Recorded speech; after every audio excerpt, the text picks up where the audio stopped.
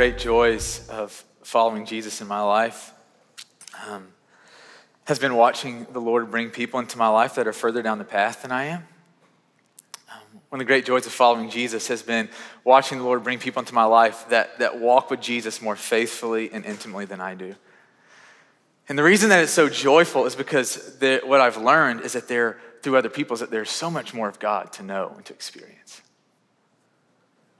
You know, when I see something in someone else, instead of believing that God is stingy, or instead of believing that God withholds good things from us, that God only wants to give good things to some, I've discovered that part of what it means to grow up spiritually just means having the awareness to recognize that maybe God is the one moving. That maybe God is bringing people into my life because he's wanting to show me that there's more on the table for me. There's more that is available to us. And maybe, just maybe, he wants us to have the humility to say, you know, I don't have what Caleb has, or I don't have what Trey has. I don't have the faith that Mike has, or I don't have the hope that On God has, or I don't have the prayer life that Kevin has, and I don't have the joy that Ben has. But maybe, just maybe, God is bringing people into our lives to show us the things that we are deficient in so that you and I understand what's on the table for us. And if we'll have the humility just to come before the Lord and say, God, I don't have all that I want, but I know what's on the table. Would you give it to me? Because in this life, I want all that you have to give. And our God is not stingy. Our God does not withhold good things from those who ask. I don't understand it, but God enjoys being asked from his children. I don't have a full understanding of why, but I do know that when we start asking, it usually means that there is a hunger in us. That there is a willingness in us to take some ownership, to take some initiative, to reach out for, and to take hold of that which we really want in this life. Think about this with me for a minute. When we're given everything in life without ever exerting effort, it can be really nice, right? You know, some mornings I get up and I'm an early morning riser, and my kids are early risers too. And so often our mornings, Finley, Jones, and Merritt, my two youngest though, Jones and Merritt will get up. And the thing that they love to do is to drink chocolate milk and to watch a cartoon before the day gets started. We're trying to keep the house quiet. And so, you know, they'll come and they'll sit on the chair. And some days, because I'm just such a killer dad, I'll go to the fridge and I'll get them chocolate milk and give it to them without them even asking. You know, and so they're sitting there watching Mickey Mouse and they're drinking their chocolate milk. They feel like they're king and queen, right? Like I'm there to wait on them. And life is so good in that moment. And because God loves us, okay? Because our Father loves us as his children, he gives us so much metaphorical chocolate milk. There are things that we have done absolutely nothing to deserve. We've done nothing to earn it, but because God is just so incredibly good, he's given them to us out of the abundance of who he is, okay? But this thing happens as my kids grow up. They discover that there are some things that they don't yet have, that they're not quite living into. And there are things that I can't just give to them. That there are things in their heart that they're gonna have to be willing to ask. They're gonna have to want it. I can't make them want it. I can't force it on them. There are gonna be some things that they're gonna have to have a desire in their own hearts, a willingness to reach out for and to take ownership. And so I'll give you an example. This summer, I come into the summer and I have some desires for my kids. Not spiritual desires, but good desires. You know, like I want my oldest daughter, I want her to learn to ride her bike without training wheels, right? And I want her to swim without floaties because I know that she can't be showing up to her 15-year-old friend's one day birthday party and still have floaties on, right? Like that's unacceptable. And so in her 5-year-old mind, she doesn't think anything about her floaties. But I know in order to get where you need to be, you gotta start like getting rid of those floaties. So I'd prompt her, hey Finley, do you want to swim without floaties? She's like, are you kidding me, Dad? I'll drown. Do you hate me, Dad? Over the summer, I'm like, I understand that's a clear no, right? So keep asking her, hey, do you want to swim without floaties? Not as aggressive of a no, but still a no. And this thing started to happen was as we'd be at the pool swimming and she'd have her floaties on and she'd ask me, hey, Dad, can I swim without my floaties today? I'm like, yeah. And in my heart, I'm going, yes! Like, unprompted. So she'd do this all summer. We'd be swimming. She'd take her floaties off, and then she'd get scared. She'd put them back on, and she'd say, Dad, can I take them off again? And then this thing started happening over the summer where before we'd even leave our house, she'd say, hey, Dad, can we leave the floaties here? I want to swim today without them. And here's the reality. I can't make her swim. Like me holding her up is not her swimming. I couldn't do it for her. I can't want it for her, but I can show her what else there is for her on the table. And if she wants it, if she's willing to reach out and to grab it, if there's a desire in her heart, I'm going to be the first one to cheer her on. And the first one to catch her when she falls. The first one to celebrate her. As a church family here at Marathon, we've been in this chapter of Isaiah, chapter 55, for 3 weeks. This is our third week. And if you go back, we've just kind of been working our way through this. We're going to be specifically looking at the last 2 verses of this today. But if you were to go back and you were to start at the very beginning, it starts with this invitation. That the Lord is speaking through this man, Isaiah, and he just says, Isaiah, you need to let the people know all they have to do is to come to me. That you need to come to me understanding that you and I, Bailey and Carter, we bring nothing to the Lord. We bring nothing. We have nothing to offer God. But he says, if you're hungry, if you're thirsty, come. And I love the invitation is extended to all. It's not just to those who grew up going to church. It's not just to those who know some things about God. He says the only qualifier is if you are hungry, if you're thirsty, if you've tried everything that this life has to offer except God, and you found them to be lacking, if you're so unable to be satisfied by anything other than this world, the only qualifier is if you're thirsty, come to God. And as you and I come to God, this is where we all start. Like this is how each of us start the spiritual journey, life with God. You discover the very beginning that God is not like us in the best of ways. Psalm chapter 103 says, God does not remember our sins. And so although we come to this relationship and we're so keenly aware of all of our places of brokenness and all of our sin, it says that we come into his presence and he forgives us. He doesn't treat us as we deserve. He's patient with us.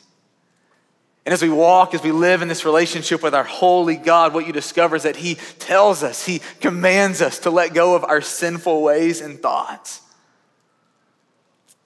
Which brings us to where we are today. He says, if you'll come to me, just as you are, not cleaned up, not fully satisfied, if you come to me fully unapart, if your life is falling apart, if you're not where you want to be, if you'll just come to me, if you'll experience me for who I actually am, you will be changed in my presence. And you'll start to let go of things in your life that keep you separated from me. And he says that the marker of your life, I love he says this in verse 12, will be peace and will be joy. I want to ask you this morning, is your life marked with joy and peace? I'm not talking about your circumstance. I'm not talking about are you happy right now. I'm going, is there a deep, just abiding, something that just lingers in your heart, peace and joy in the presence of God? Because he promises us that if we walk through this, if we come to this God, this will be the product. And if that is not the product of our life, it means that there is a barrier. And it's not God's fault. If we're not experiencing peace and joy, it's not God's fault. And so often I've found that what God does is that he surfaces those things, those barriers that are keeping us from experiencing the fullness of who God is. I'm going to give us this line. Let us think about this for a minute. As we claim what God wants to give us, we are changed by God. As we claim the things that God wants to give us, we are changed by God. Are you marked with peace and joy? If you're not, let me ask you why.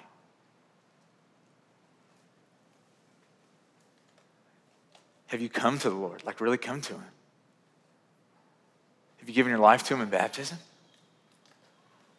Or are you 1 foot in and 1 foot out? Are you a convenient Christian? When it serves you, when it blesses you, is that when you follow Jesus? Is maybe the reason you're not experiencing peace and joy is because you haven't fully surrendered your life, your ways to King Jesus? Others of you, maybe the reason you're not experiencing this peace and joy that is abiding is because you're clinging to sinful ways. And don't hear me, all of us have sinful things. Like none of us come in this room and have it all figured out and are perfect. And so we're going to continually, God is going to confront us with things. But there are some of you right now, and you know it's in the front of your mind. There are sinful ways that are keeping you from intimacy, that are keeping you from experiencing God as he desires. Some of you, have you forsaken your sinful thoughts about who God is? Are you believing a lie about God? Are you living with sinful thoughts in regards to who God is? And he says, if you will do this, listen to what he promises in verses 12 and 13. He says, you'll go out in joy, you'll be led forth in peace. I love this. He says, the mountains and hills will burst into song before you, and all the trees of the field will clap their hands. Instead of the thorn bush will grow the juniper, and instead of the briars will grow the myrtle. And so I was reading this week, and it's so rich and it's so beautiful, but you have to do some digging and you have to do some dot connecting. And so if you go back and you read Genesis chapter 1 and chapter 2, before sin ever entered the world, it was God, and it was man, it was woman. And there was friendship, and there was love, and there was trust. And the man and woman sinned. The serpent comes along and deceives them. And the man and woman, full knowledge of what they're doing, disobey. They did what they wanted instead of what God asked them to do. Does that sound familiar?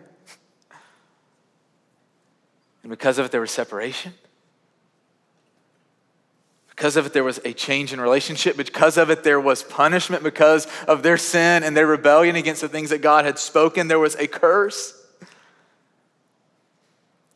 can read about that in Genesis chapter 3. And part of that punishment, part of the consequence for going against holy and almighty God was this line in Genesis chapter 3, verse 18. It says that the land will produce thorns.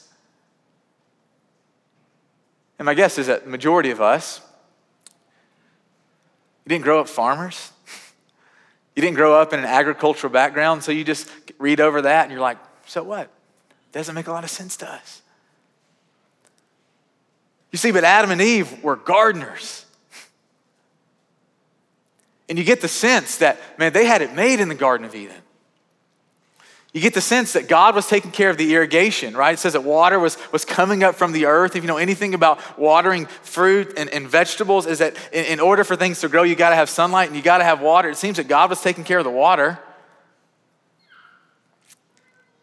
It seems that in the garden, it wasn't marked with strife and toil. It seems that managing the garden was easy and awesome. I don't know what that meant, but it wasn't marked with toil and heartache and suffering. And up until that point, gardening was enjoyable. But after they sinned, something changed. That their life would be marked by struggle and pain. It meant every time that they planted a seed, it didn't mean that they would eat the fruit of its labor. It meant a lot of time that they would work, that they would struggle, that they would sweat, that they would put tons of time and energy into making this plant grow, and absolutely nothing would happen because thorns would overtake it. Their lives would be marked by struggle. And I want us to see the richness of what God is promising that God will do in Isaiah chapter 55, what he is showing us that he will do. He says, when people forsake their sinful ways and they really come to me, when they don't deceive themselves, they're not trying to deceive the people around them, when their hearts are given to Almighty God, you forsake your sinful ways, when you begin to really walk in obedience with God. This is what he says. He says, the thorns are replaced with junipers. And the briars are replaced with myrtles. And you go, what's a juniper? What's a myrtle? That's a great question. They're evergreen trees. And don't miss this, what he's showing us. The thorn which God gave in Genesis chapter 3, which is symbolic of the curse, which is symbolic of the consequences, which is symbolic of the punishment of disobedience. What he's showing us in Isaiah chapter 55 is it has been lifted. In the flow of what God desired from the very beginning, which was unhindered friendship and partnership and love, is fully restored. And you got to understand this. It's not that God just changes his mind about sin. It's not that when you and I decide that we've been walking with the world, we've been holding hands with the world and we're tired of it and we decide that we want to walk with Jesus. It's not that God just says, okay, it's no big deal, all the things that you did, Dale. No, the things that you did, Dale, are a very big deal. And Mitch, the things that you did, it's a very big deal. And the things that I did, it's an unbelievably big deal because God is holy. And when we do things against God that are unholy, there is a disruption of the unity. Sin separates us from God. Sin leads to death. Right? You think about this. When you gossip about one of your friends, when you sin about them, and they find out about it, are things just cool? No, there's friction there. There's tension there. When we sin against God, it's not that God is just going, that's cool. I'm gracious, no big deal. No, he knows what our sin, our choice does to us. It separates us from God. It leads to death. And our God knows this. And listen to what he does when we are willing to come to him just as we are. He takes the punishment himself. Isaiah chapter 53, verse 4, it says, the punishment that brought us peace was laid on him. Wow. The punishment that brought us peace was laid on Jesus. Someone turn to Mark chapter 15, verse 17. Mark chapter 15, verse 17. The first one to get there, just stand up and read it as loud as you can, please. Mark 15, verse 17. And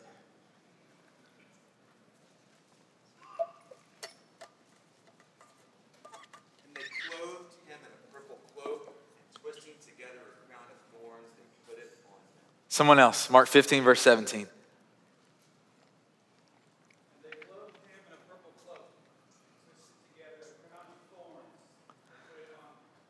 What was it they put on his head? A thorn. Do you understand this? Do you see this? This is such a big deal. It was God's way of showing us that in Jesus, the consequence, the punishment of our sin has been dealt with. That what Christ has done for us is sufficient to restore to us back to the friendship and the love of God. Do you get that? You see, when we grasp this, when the gospel really grasps our hearts, the response of a heart, of a life that really grasps the gospel is a life that is marked with such peace and such joy because you realize that you did nothing to earn it, that God did all the work. You realize that your life, Jeremy, is such a testimony to what God has done. It's not about how good you are. It's not about how much you've striven to please him. It's about the grace of God. It says this will be for the Lord's renown, an everlasting sign. That our lives become this declaration of how great God is. And that as we claim what God wants to give us, we are changed by him. You know, some of you, the reason that your hearts aren't beating for Jesus, because you've never let him take the punishment. You've never weighed your sin. You've never brought it into the light and realized how destructive it has been to God and to your own soul. And the reason that your heart isn't marked with peace and joy, the reason your heart isn't marked with love is because you've never let Christ put to death your sin and take it for you. And others of you come here, and the reason that you're not experiencing peace and joy is because there's been a place where God has invited you to go more, and you said, no more, God. I'm cool with you saving me. I'm cool with you putting to death with my sin, but I don't want any more. And walking with God, this flow of unhindered relationship and love and ruling with God. This is what he desires for us. You see, and I was just reminded this week that what you discover, life with God, is that life just isn't about you. It's not just about making sure you're okay with God. It's about making sure the people around you are good with God. That our lives become this great declaration that God is great, and if he could change a sinner like me, he could change a sinner like you. Our lives become this grand invitation to all those around us, those who don't know God, that you can experience him too. You were made to experience him too. Do you realize that Jesus left heaven and he came to us because he wanted us to know how great God really is? And we have this lesser than Christianity that we believe that man, we can follow Jesus and we don't have to be willing to go. That we believe that we can follow Jesus and it's not our responsibility to tell other people and to invite them to come to know him. I'm going, that is a bunch of crap. If Christ left everything to go after those who don't yet know him, who don't have knowledge of who he is, how can we pretend to be followers of Jesus if we're not doing the same thing? But you see, the fullness of the work of God in making us like Jesus begins to be accomplished. Not just when we're experiencing grace for ourselves, but when we want others around us to experience his grace. When we're willing to go. We're going to do something a little bit different for the next few minutes. I want to invite Nana Muir and Casey Grissom up front. And I could invite so many of you to come up front. But these are the people that I know and that I've seen God doing this in them. And so I wanted to give them just a space to testify to the Lord's goodness. And to awaken our imagination, to awaken it, to lift us up. Come on up, you guys can come up. And to what it looks like for it to be people who aren't just worried about ourselves, but who are willing to go. And so I want to invite Nana to share first. I'll let her share a little bit about her life and what God is doing in her. But Nana is on staff with us here. She's one of the leaders here. And the question that I just kind of gave to them to be thinking about is, how are you trying to live out this going? And what does that look like in your life? Hey, y'all. So anybody who knows me knows this, but if you don't, back in April, I bought a houseboat. Don't really know why I did, other than I just wanted a project to work on. I have been renovating it for the past few months, and I spend a lot of my time out at the lake on Percy Priest.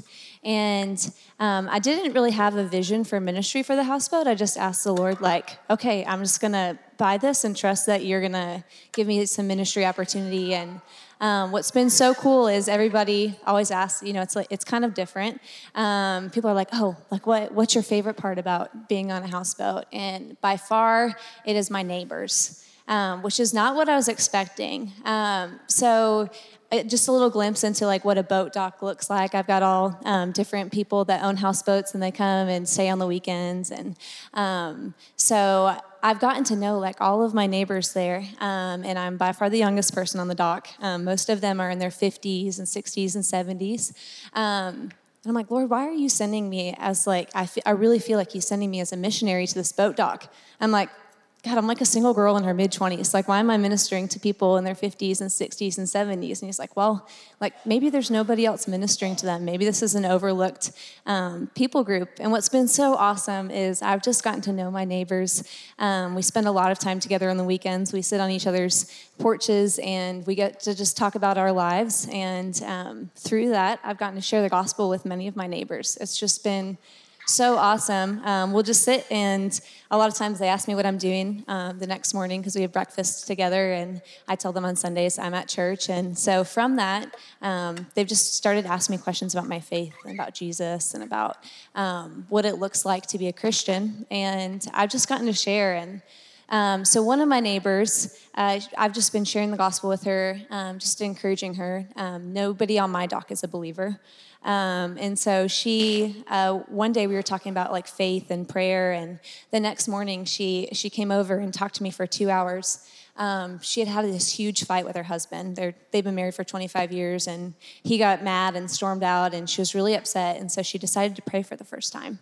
And so she prayed to God and just asked him to comfort her. And 5 minutes later, her husband called her and apologized, which he literally has never done in their 25 years of marriage. And she came to me and she's like, I really think God's real and that he listened to my prayers. And so she was telling me that her daughter has just started reading the Bible, and she just doesn't know how to read the Bible. And so I got to download the app on her phone. And so she's been reading the Bible. We've been going through the book of John, and she comes to my boat and we sit, and I get to she asked me questions about Jesus, and it's so natural. It's not this forced thing, and through that, there have been a lot of different circumstances that God has just been pursuing this woman, and I've just gotten to sit there and testify to her. And what's been also super fun is that I've had some of you guys at Marathon come over, whether it's On God and Kaylin came over a few weeks ago, and they were like, hey, we just want to minister your neighbors with you.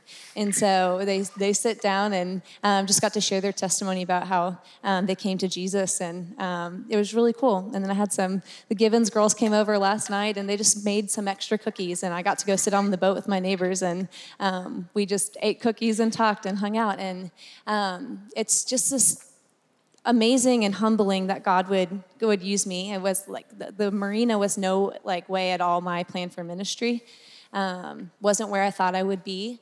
But I remember I was kayaking a few weeks ago, and kind of had like the whole marina in sight, and I just saw this rainbow go over it, and I just knew like that this is where like God was calling me to be in this season. And so it's been so encouraging to just learn and to pray and to be with my neighbors, and I've been so blessed by them in return. So a few weeks ago, also another thing about Marina, they drink a lot, and so you just have to like get used to that. And so a lot of times that's just part of the culture, and just learning to be okay with just maybe like you just have to be okay with like their style of living.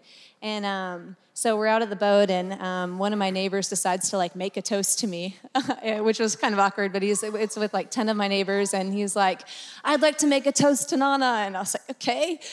He's like, we have all sensed a change since you've been on this boat dock, and there's just this certain brightness that you bring to this boat, to our space. And most of my neighbors have been there for literally 20 years on this dock. And they're like, we just sense a change in like a brightness where you come. And that's not to say anything about me, but to say that like when you go somewhere with the presence of Jesus and you like live out your life modeling as Jesus did, light comes forth. Like it's so natural that light begins to shine in those places. And so I just wanted to give you guys, I wrote down a couple ideas for just if you're thinking of ministering to your neighborhoods, which I hope you are, and if you're not, like, just begin praying about it. Here's some things that I've learned. The first thing is that intentionality goes a long way. So often it's just me, if I'm making cookies, to just make an extra batch and to go out and talk to them. Or just taking out a neighbor's trash, or if like, say you're in your front yard and you're mowing your lawn and you see your neighbor needs help, just like go ahead and do it. Like that piece of intentionality though, by far, like if I could say anything about evangelism ministry and getting to know people is like, be intentional about it. Go out of your way to get to know them and to do something for them, not out of like this agenda, but just because you want to show them the love of Christ. So the first thing is be intentional. The second thing is to get out in your front yard. What I love about the boat dock is that there's chairs out in the front, and so everybody hangs out on their front porch. And if you think about the style of homes we have today, it's like everything's about the backyard, right? Like we have these big fenced-in backyards, and you like park your car in your garage, and you hang out in your backyard, and so you don't get to see your neighbors at all. And so what I've learned is being out on your front porch is really important. So like go outside and just eat on your front porch or plant a garden in your front yard rather than your backyard, and plant more so your neighbors can come and eat some of your stuff. And go and hang out in the front. Go on prayer walks in your neighborhood. Be like a presence that they see. What I've learned is like if I'm outside, that my neighbors tend to come outside because they want to meet you. It's just awkward and it's hard to go knock on somebody's door. And so just being a presence outside is really important. And so that's my second one. And then the third one is just prepare to be blessed in return. I think that's been the hardest thing for me is I'm like, I'm going to be a blessing to my neighbors. And I wasn't ready for how much they were going to bless me. And so every week I come to the boat, and there's literally like melons and cantaloupes and like ears of corn and all the stuff that one of my neighbors like goes to the produce market and like just leaves it on my boat to show me that he like appreciates me. Or a few weeks ago I had a problem in the boat and I couldn't figure it out, and one of my neighbors, I was gone that day, but he has a key to get in, like went in and fixed it. Like literally like all my neighbors spent the whole day fixing this problem in my boat, and I came back and it was fixed. And I think, that's been one of the biggest things is I was not expecting to be blessed in return, and it's really hard for me to receive. I'm like, no, I should be the one pouring into you and blessing you. But know that like it's because you're modeling that blessing for them that they want to bless you in return, because they're trying to live out the very thing that you are. And like, so they're trying to minister, which is really cool. So if you have more questions about it, or if you just want help thinking of ideas to minister in your neighborhood, anything like that, come talk to me. I'll be back in the Respond banner. But I'm really grateful for the ministry God's called me to at the boat. Cool.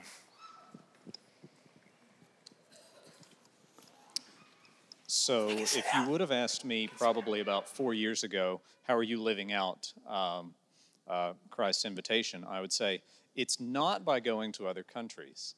And that Nana's message would have resonated quite well with me. I was very comfortable, even growing up in a church that put a lot of emphasis on missions, with just being at home and living my life and being what I thought was a good example just to the people in my life. But just a little over probably 4 years ago, God revealed to me that there was more that he had for me than that. And I wanted to talk a little bit about the invitation to go global, and how there are different sorts of challenges, and just some of the things that I've learned through that. If you're kind of wondering what in the world I have on, this is a traditional Ukrainian shirt that I picked up there this year. I love the culture of Ukraine. I love the country. And about 4 years ago, God revealed to me that I also love the people there. And he invited me to go, and I didn't really have a choice but to say yes. I didn't want to wind up in the belly of a fish, right? So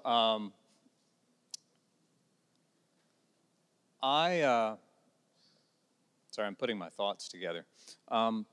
Basically, how do you live out when you're not someone that really goes on missions, or that is new to this, or doesn't have a lot of experience in doing international missions? How do you live out the invitation?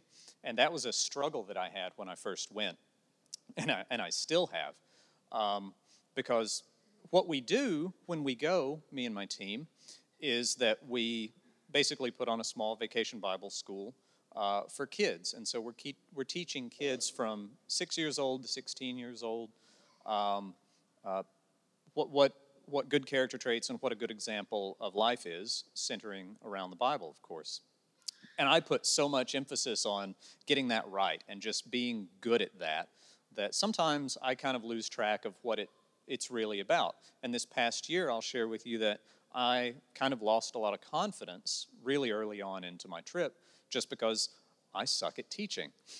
But it helps that we have a couple of teachers on our team and people that are very good at encouraging. And that it's not about what words I say or what the lesson is or if the kids really feel it, but it is about living the example that Jesus showed us and that we're called to live. Nana's living that example at home, and I thought I was living that example at home, but I was called to live that example in, I guess, what I feel like is my second home now, in Ukraine.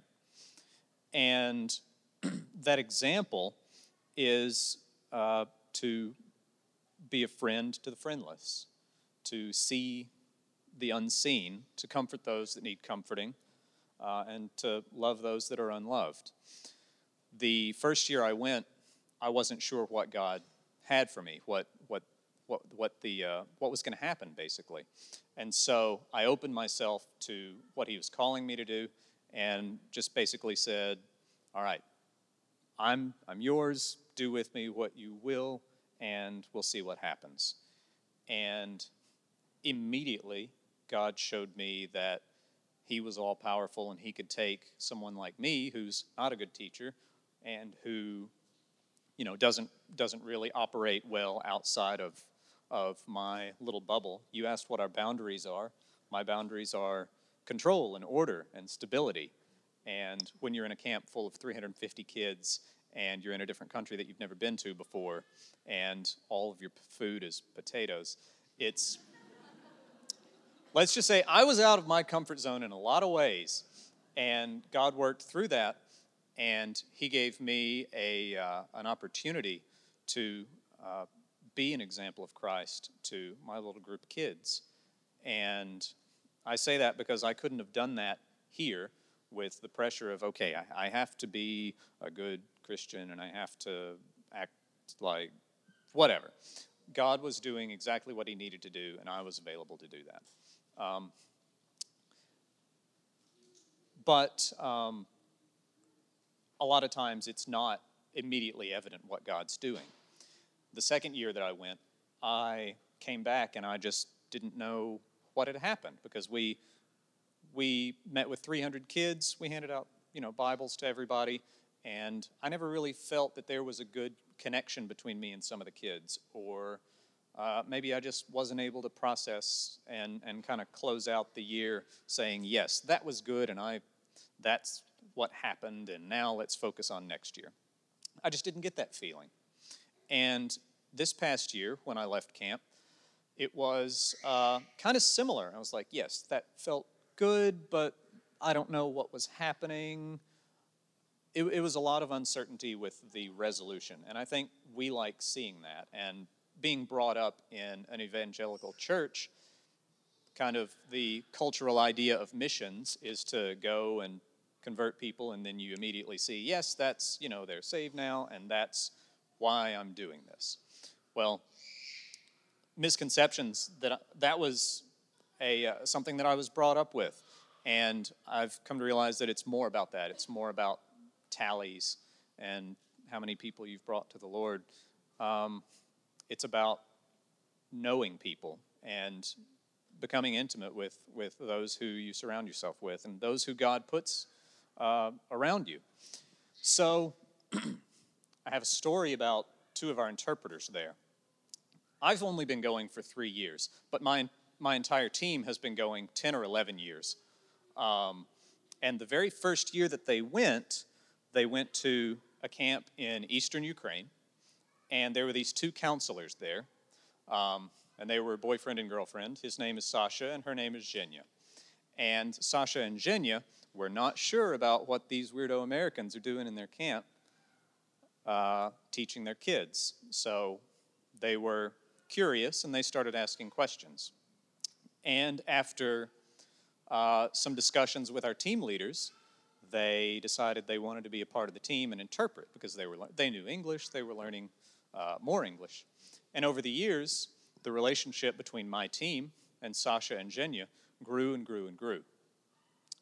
And I met them 3 years ago, and I've become good friends with them.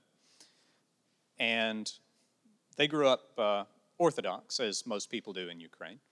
And so there's not a large emphasis on a relationship. It's all very traditional and things like that. But after 11 years, that's how long that some of our team members have had conversations and interactions with our interpreters. We see the kids in camp for 2 weeks, and then we may never see them again. And that's something that we have to reassure ourselves that we are only one interaction on their road. We only have 2 weeks to make an impression on the kids, but that's a lot of pressure. So we kind of just give that up to God and say he's going to do whatever he needs to do with those 2 weeks. With our interpreters, who mainly have been with us throughout the entire time, the entire 11 years of the team, it's different. Those are the intimate relationships that we have. And with Sasha and Jenya, I call them friends for life now. And I think they do the same thing with us as their team. We're their second family, and they're our second family. And the fruit we may never see in terms of how we interact with kids, but as I was struggling to kind of figure out how did this year wrap up, we were sitting in the airport terminal about to leave Ukraine. And our team leader walks up and he says, "So I have to apologize for keeping this from you.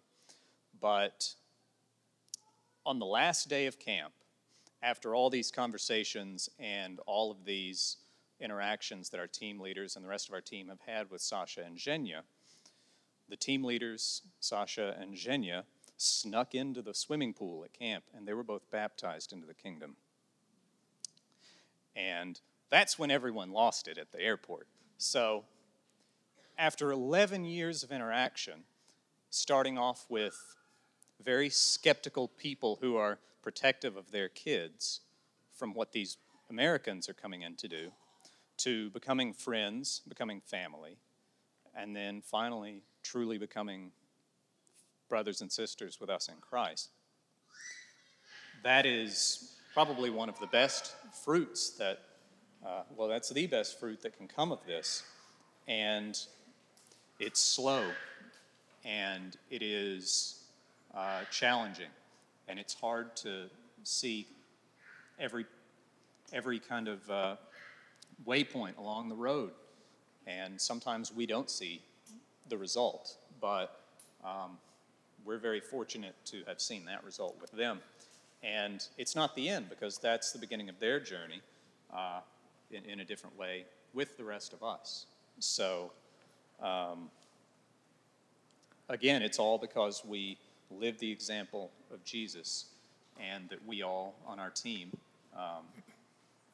chose to follow his invitation, to give up what we thought were our barriers, but that God took those and turned them into strengths and showed exactly what his power is and can do. So. Yeah, cool. Thanks, Casey. Let's give it up for Nana and Casey. I wanted them to share that, not because so that you would think that they're so amazing, but for you to understand how just normal and simple it is, and how that's the joy of the Christian life, is that it's not just the elite that get to do it, it's each of us. Like, that God gives us the ability to go and to help all people come to know him. And I'm telling you, when you get to experience someone, like when you get to baptize someone that you've been walking with, when you get to see them step into this life, there's nothing like it in this world. And so I want for us today to feel empowered, for us to know, hey, as a people of God, we've been given everything that we need to take the gospel, to take Jesus wherever it is that we go. And so I want to just encourage us. Here's what I'm going to invite us to do. We're going to do 2 quick things. We're going to be done. And so the first thing, I want to invite it to challenge us to do something. And so we've been doing this the past 2 weeks, and this is going to be the last week that we do this. But I've encouraged every person in our church to take one day each week and to pray and to fast for our church family and for our city and for our country, to pray that God will do something. that he will stir our hearts, that he will stir our city's heart. And I'm just telling you, there's something about you being willing to pray and to fast, to give up something for the sake of the kingdom, that God just sees it. He just does. And if you choose to fast this week from food, you're probably going to be angry. You're going to be angry at me. I can take it. Like, I get angry at myself. This past week, that I understand that there's something about it. But God, it just starts in prayer. It just starts in prayer. If you want your neighbors, if you want our church to be effective, if you want us to be the people of God, it starts in prayer.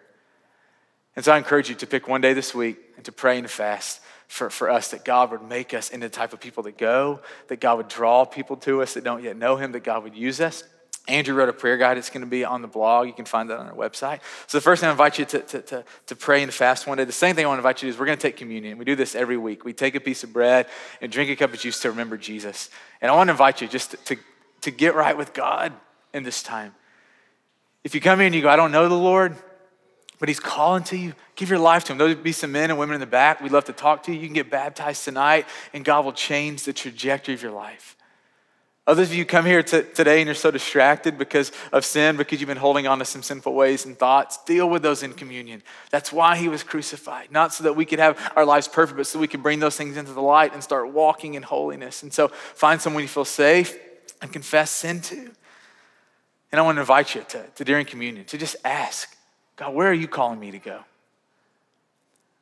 Who are you calling me to go to? Let's have eyes to see this week. I'll pray for us and we'll take communion. God, thank you for this morning. Thank you for your servant Jesus, who did everything you asked him to do perfectly. I thank you for the ways that you're teaching us to live for you. And I pray, God, that you would resurrect us, those of us who are sleeping and bored in our faith, and those who are needing to just have a breath of fresh air in our lungs to live for you. Would you meet us, God, for those who don't yet know you? God, would you breathe on them today? Would you give them a new heart? Would you help them to step fully into your kingdom? And we pray for those all around us, our coworkers and our families and our neighbors and our friends that don't yet know you. And God, would you give us such a just desire, a joy that is just bubbling up inside of us that we can't help but share. And we need you, God. Give us courage, give us faith. God, you tell us to ask and you'll give us what we need. And so we love you, God. We praise you for who you are and all you've done. In your name we pray, amen.